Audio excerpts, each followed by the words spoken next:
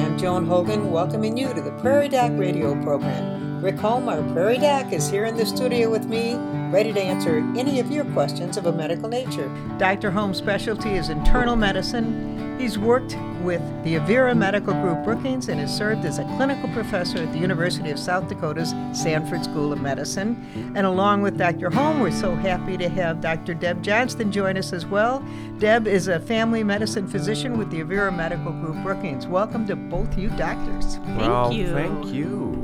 It's nice to be here. Deb, thank you for joining us. Oh, I love doing the show with you, Rick. Oh, this is great fun. Yes, it is. We hardly ever have anything to talk about. No. Joan has to pull us all along and, fill in the blanks in the conversation. I had a feeling I could have slept in this morning with you two coming. You don't need me. I might, by the way, always need get a you. phone call. I'm kind of waiting on a phone call from Sioux Falls about your treatment. So Well, don't if I pass have up to, that call, please. if That's I right. have to, We want you to get that. jump on it. You can have it live on the air. We can all hear it. in No, real time. that's okay. Not a good idea. I'll hold down the fort if they call you. there we Rick. go. Perfect. Even though you two are really good for a lot of subjects, I thought we should mention what the subject tomorrow night on your TV program will be, and it's diabetes and the American Indian. And I know you had two Native Americans, I think, on the program with you, or at least one. And with the name Keith Braveheart, I think maybe he's a Native American. What do you think? That sounds like a Native American person. Yeah. So this program had aired November 15th, and if you didn't catch it then, you can catch it tomorrow night. And so because they're talking about diabetes tomorrow night, we thought we could talk about it today as well. But it isn't. It isn't just the issue of diabetes. It's the issue of the Native American health problems. Are they different than the health problems of the Anglo-European white Norwegians that are in the room? You know, that Irish, Hey, French, whatever I'm you not are. Norwegian. You're Italian. I'm The Italian. Italians I'm gotta feel proud it. of it. German. I am very proud of my Italian She heritage. is. But when we had Don Warren on the show last time, I was just amazed by his knowledge base, his intellect, his energy to the public. You know, his wanting to do the right thing for all. And he is an MD and a master of public health, and really just a wonderful person. So when we got done with the show last November, I said, that was really good. You're on the show next year, Don. You will be on the show. What is the date you want? And what is it that you want to talk about? Because we will have you, Don. Yes. You're going to be on the show. You don't have a choice about that, but you do have a choice about what and when. Yeah, what and when. Because you will be with us. He was wonderful. Talk about a hero, in his group.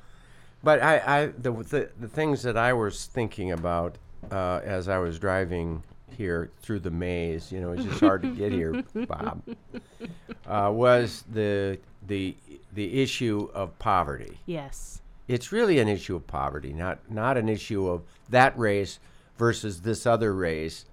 It's an issue of what did they have to start with, and how many generations does it take for them to be able to pull themselves out of the bog that we put them in. The generational poverty is huge, and it's not just the Native American population that is trapped by that, but it's certainly more of what we see here in South Dakota, but you see that in the African American population and the Hispanic population, and really a lot of minority populations are there. Are there. And when we look at our most of our Caucasians, certainly there's a lot of white people who are in poverty too, but as a general rule, we have more wealth, and we can use that to give our children a leg up. I mean, my parents helped me pay for college. They were able to do that. They helped my siblings pay for college, my husband's family. There's just a lot of generational transfer of wealth, even among middle-class people and even among poor people. And, the thing that they're saying is happening right now, and this, I think, is true. The rich are getting richer and the poor are getting poorer. It's Yep. it's the best of times and the worst of times. Yep. You Yep. would think America should be the wealthiest country in the world, but it's actually the 10th wealthiest. It's not the wealthiest. And this one article showed two reasons. One is we have the largest gap between rich and poor, and secondly, we are the only developed nation in the world without universally available health care.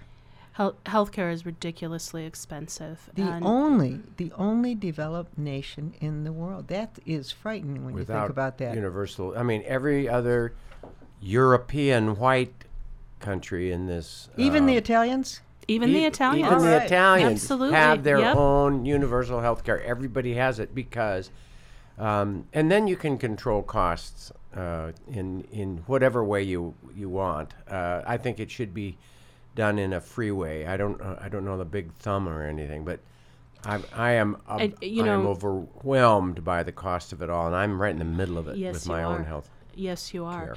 And particularly with diabetes, I think, there's certainly conditions where the cost of medications are a lot higher, like a lot of cancer treatments and a lot of autoimmune diseases.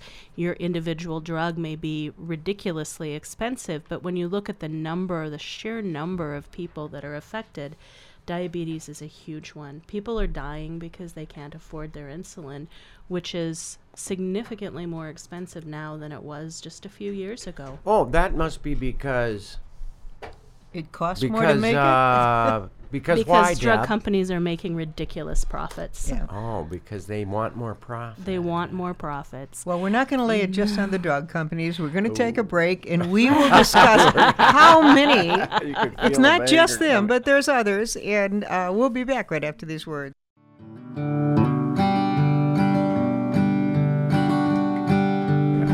Hey, welcome back to Prairie Doc Radio. Today we have Dr. Rick Holm and Dr. Deb Johnston joining me to discuss poverty in America and how it's related to health and especially diabetes. And just before the break, I did break in when the two doctors were ready to jump on the pharmaceutical. jump on the pharmaceuticals. And I Let's talk- don't disagree with you. Yeah, but They've we- overpriced the drugs. We know that. We shouldn't be jumping around on policy, governmental issues. That's kind of settle into medical issues that we are more knowledgeable about. That is very true. Our expertise is not in policy, but certainly we have a perspective that could very ably advise policy. Yes. And for the benefit of the community and the individuals. But I think that if you let physicians get more input into the policy of how are we going to pay for this, how do you pay for a pharmaceutical, how do you do the right thing, what about medical records and the electronic medical Yep. record in particular, the physicians had more say on this, we would have less problems, or maybe we would have more. But I think it's time to have input from the people who are trying to deliver the care. yes, I think that would be very valuable. But let's talk about the new orals. Yes, there are some newer medications in diabetes, which do have a role. They don't replace our old standbys. Metformin is a wonderful medicine for those that can tolerate it. I love metformin. I do too. Yes, it's a great drug. And insulin is kind of the standard second step, but there are some other choices now that work in different ways and can really do great things for bringing people's sugars down with a little less work on their part. You know, it used to be that the orals that we went to first would bring the sugars down, blood sugar would go down, patient would be more hungry, would eat more, and really it was, if nothing... A vicious circle. It was a vicious circle. They would eat more, as would insulin in a type 2 diabetic, for example, sometimes promotes weight gain, which means more resistance to diabetes, or resistance to insulin, and more a worsening of the diabetes and the blood sugars. So the question is, the new drugs seem to work at the level of the fatty acids being let into the lipocyte and blocks weight gain. So actually, there's some weight loss with some of these new drugs. They're really good medications. They're really powerful. Could I interject? But because they're I know you expensive. both know the answers, but I know there's a type 1 and a type 2 diabetes. Type 1 is insulin dependent. Type 2 is often caused by obesity. Is that correct? Right. There's the fundamental problem in type 1 and type 2 diabetes is different. The effect is essentially the same, but the fundamental problem with type 1 diabetes is that the cells in the pancreas that make insulin for you get destroyed by your immune system. And so you are not able to manufacture your own insulin. That means that you absolutely need insulin or you will die. And Right. that is all there is to it. And all if you these and you can prove that by measuring antibodies to the beta cells of the pancreas, so Correct. that's type 1. Used to be juvenile onset, but it sometimes occurs adult. It's just an immune-driven killing of your insulin-making cells of the pancreas. right. Then the type 2 is different than that. Type Absolutely. 2 is different because it is basically less efficacious utilization of your own insulin. So your body can't use that insulin appropriately. So it's still there. So people with type 2 diabetes are really, really unlikely to develop something we call diabetic ketoacidosis, which is a potentially deadly complication of diabetes, where your blood sugar gets extremely high and you start trying to convert and burn your own tissues instead of sugar, and you get very acidotic. The acid level in your blood really rises, and you People get lose. short of breath. They try to blow off the acid, acid. and they'll come in short of breath. And that was a quiz And they're- question I had. They came in, so it was one of my oral quizzes on trying to get into medical or get part your 2. licensing. Yes, and the gastroenterologist, Jewish fellow who was raised in Mexico. I mean, it's just an interesting man. Hirsch was his name. He was a brilliant man, and I'll never forget it. There was like 10 guys sitting around watching me take this oral. It was awful. And he said, "Okay, a little girl comes into your clinic, short of breath. What are you going to do now?" And so I said, "Well, you listen to the lungs with your stethoscope." Well, the lungs are clear. And you talk to the family about, when did this start? And then he gives you the story. And then, and you smell the person's breath. And then, of course, the breath is fruity. Fruity smelling. And that's the ketosis smell. And I said, well, it wasn't anything respiratory at all. It's diabetes. And he went, "Good job, Rick." So you got your license. All right. Yeah, I did. I mean, Good that was man. one of the questions. One of the questions. But anyway, that whole Good story- question for an internist. Well, I brought up this It was, because wasn't it? the difference, we know there's a difference between the two diabetes, and you two are talking about new medicines are out. Are these new medicines working for both types? No. They're not. No. That's No. what I didn't know. Again, the insulin is the bedrock, really the only treatment for type 1 diabetes. So- There's other things you have to do with blood pressure and cholesterol and all these other kinds of things that kind of arise from the diabetes, but our only effective treatment for type 1 diabetes Is is insulin. insulin. So the new meds you're talking about are all type 2, and type 2, usually it doesn't reach people until they're in their teens at least, or what's the case? We are seeing type 2 diabetes younger and younger, You are. primarily because The of the obesity obesity epidemic. epidemic. Oh. But yes, we usually think of type 2 diabetes as an adult onset disease. Okay. So, and the other thing to say, so I found myself early on separating these two completely. But then I found all these people that would be in the in-between. They would be adult onset, you could get them to lose weight and you would work with them on pills and whatever it might be.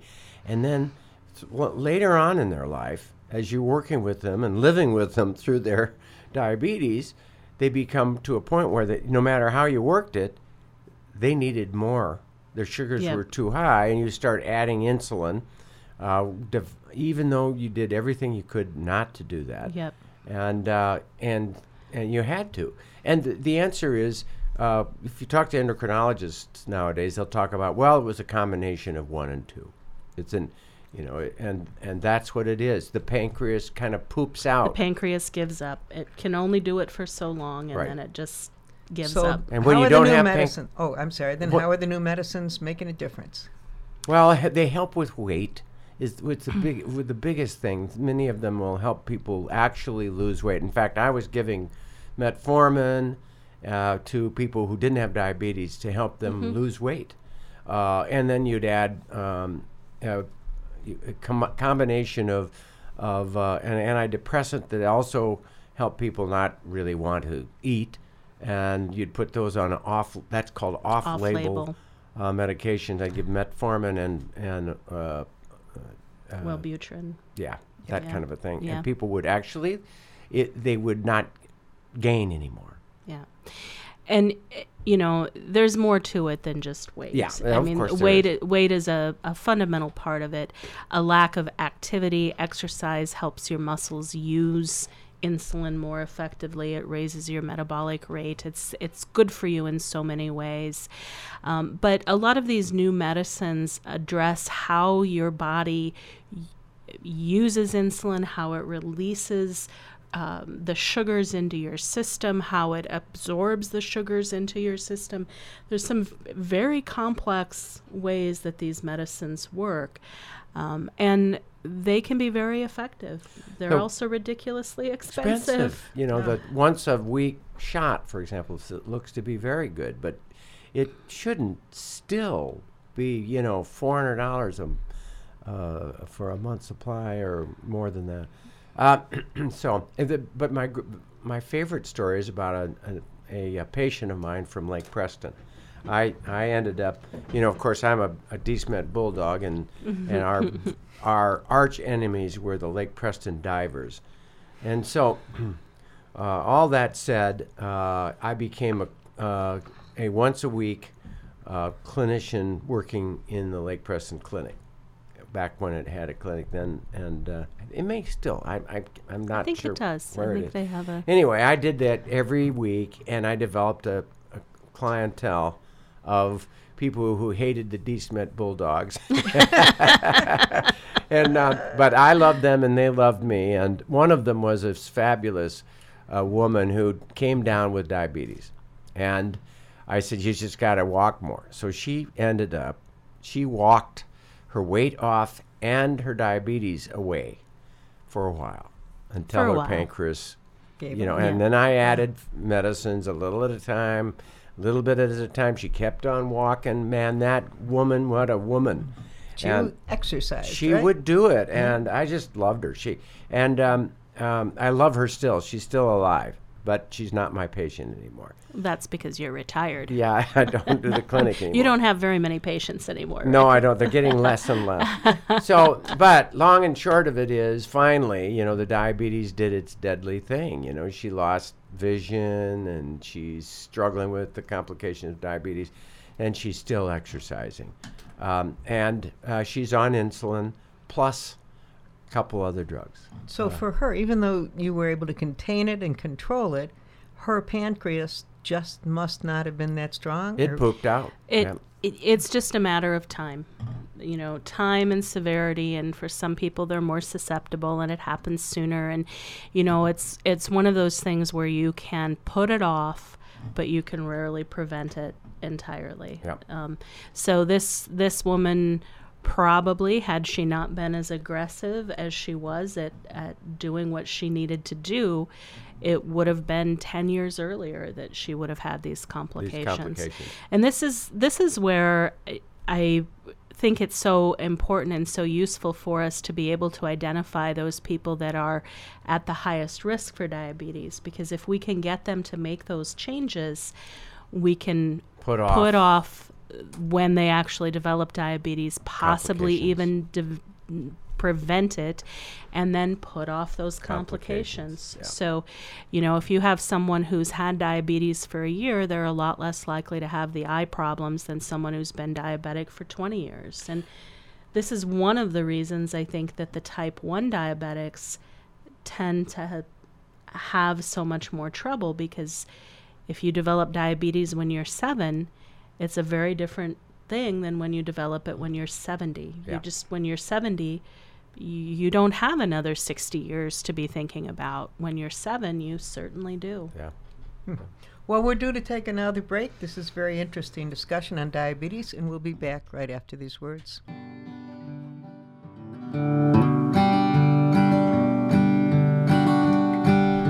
Welcome back to Prairie Doc Radio. In the studio with me are both Dr. Holm and Deb Johnston, both of them physicians who have worked with the Avera Medical Group, Brookings. We were discussing diabetes. We also began by discussing the problems of poverty with health, and I don't know if you want to go back to that, but during the break, Bob had a question too about what is happening now, and is there a possibility that there's stem cell research being done for diabetes? Deb? They are always doing research on various things. Again, because type 2 and type 1 diabetes are fundamentally different diseases with the same effects, the treatments are going to need to be different. And they're doing a lot of twin research on people that are a particularly high risk for those type 1 diabetes, because again, that is an immune issue and has a lot of genetic connections. So there's a lot of research into what can we do to save that pancreas. Mm-hmm. There's a lot of research into basically simulating or recreating the pancreas. And it's very exciting. It'll be exciting to see where we are 20 years from now. But Right.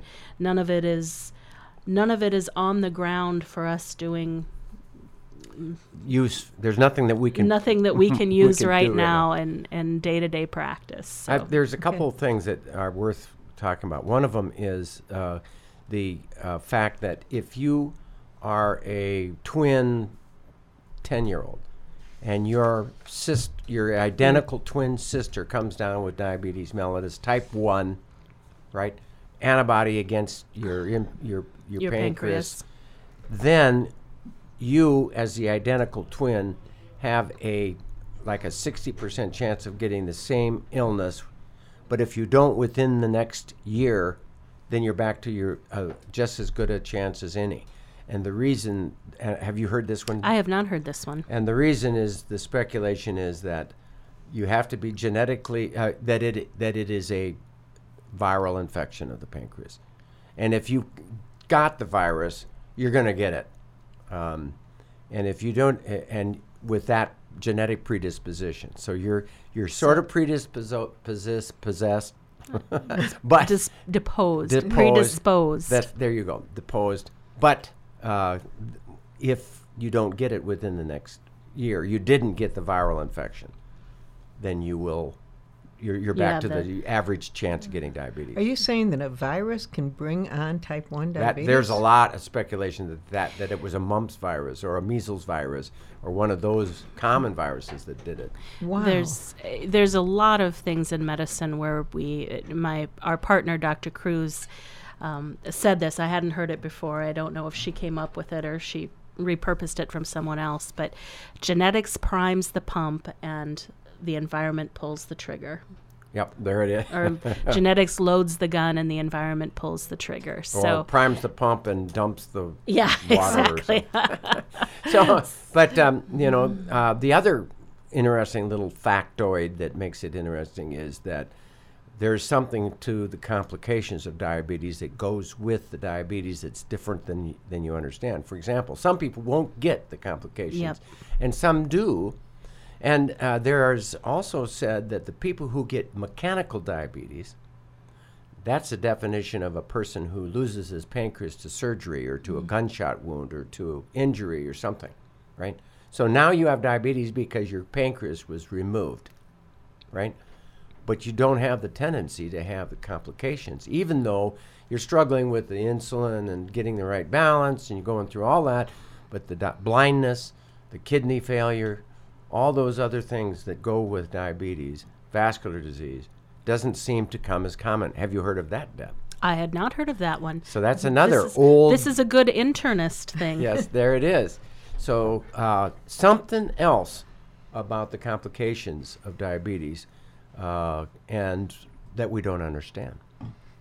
There's a lot we don't understand. There is Gosh, a lot there we is. don't understand. Medicine is not an exact science. It A is. quote that I got from Dr. Holm, and I'm sticking with it. And I'm sticking with it. I We're like down- that quote. It's We're not- down to 2.5 minutes. We Joan. are. Do you want to mention the poverty aspect at all, or I pretty well think covered it? poverty is an extremely important aspect to healthcare all around, and it doesn't matter what disease you're talking about. Poverty plays a significant role. Healthcare is expensive, but healthy food is expensive. Having a safe place to exercise is associated with your economic circumstances, your overall stress level. There's a lot of data to suggest that the just stresses of day-to-day life and how different they are for people of color and people in poverty and people of different social strata affects their well-being and health. So the best way to solve the problem of poverty is not to give them free this or that. It is to educate them. It is to educate everyone equally. It is to rise up women who are the real educators of their children. The men seem to go off somewhere. And so educating women and educating all children and I think there is our solution. Giving them the tools to succeed. There But it is. I think that there's also a role for social and environmental changes, making sure that you don't have to work 80 hours a week to pay your rent. That's a role too, making sure that there's the healthy food available without breaking the bank. That's right. Well, thank you both. I have enjoyed this program. Of course, I didn't have to do much because the two of you were here, but I hope all of you listening have enjoyed it, and we'll follow the Prairie Doc on Facebook and YouTube for free and easy access to the entire Prairie Doc library. As always, you can hear and see more from Dr. Holm online at prairiedoc.org. Thanks, Dr. Johnston, for joining us today. Thanks for having me. And thank you, Rick. Thank you, Joan, and Bob, and Dr. Johnston. Thank you so much, and stay healthy out there, people.